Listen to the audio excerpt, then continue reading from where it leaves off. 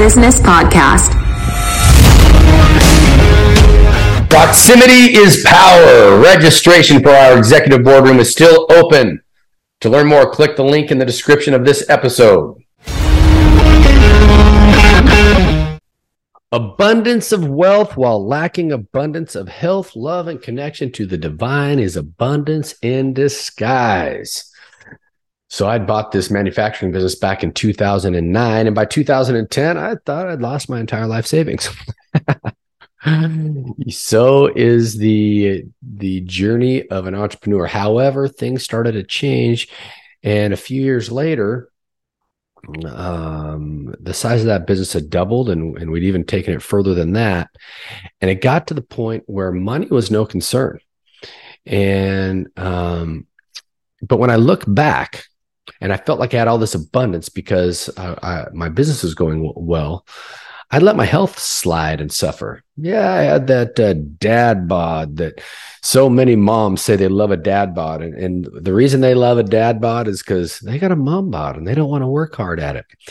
So I had that dad bod. I had lost connection with the divine, lost connection really with myself.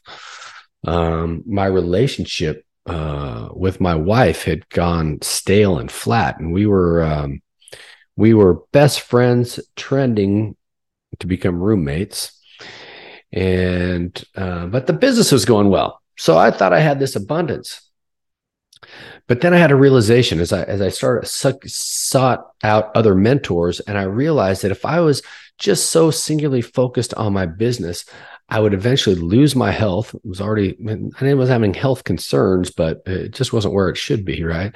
I would lose my health. I'd lose my family and connection to the divine. And I realized I was a one-dimensional man living in this illusion of abundance.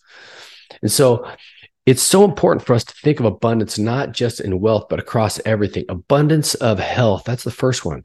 See, if we are healthy and we are fit, now we have energy to show up inside of our spirituality, inside of our family, and inside of our business, and also inside of just creating fun and having just a great time, right?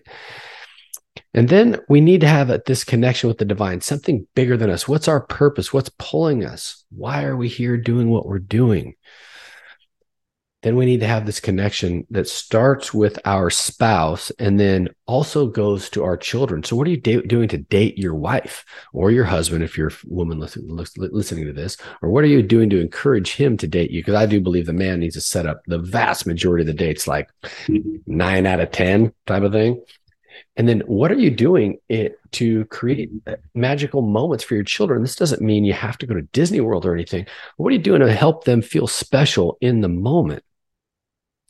And then also inside of your business, what are you doing to continually generate an abundant business? And that's not just financially, but with the relationships with your people and your clients.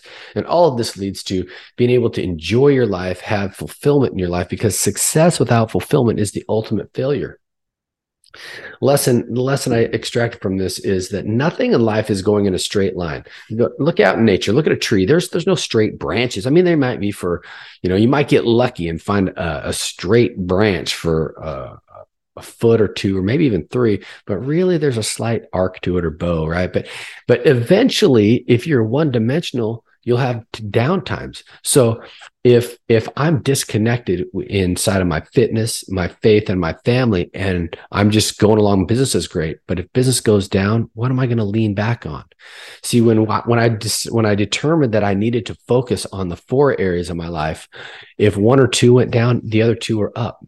And you can always focus on something that's going to pull you forward so that you can continue to find that joy and peace inside of your life as the other things go up and down.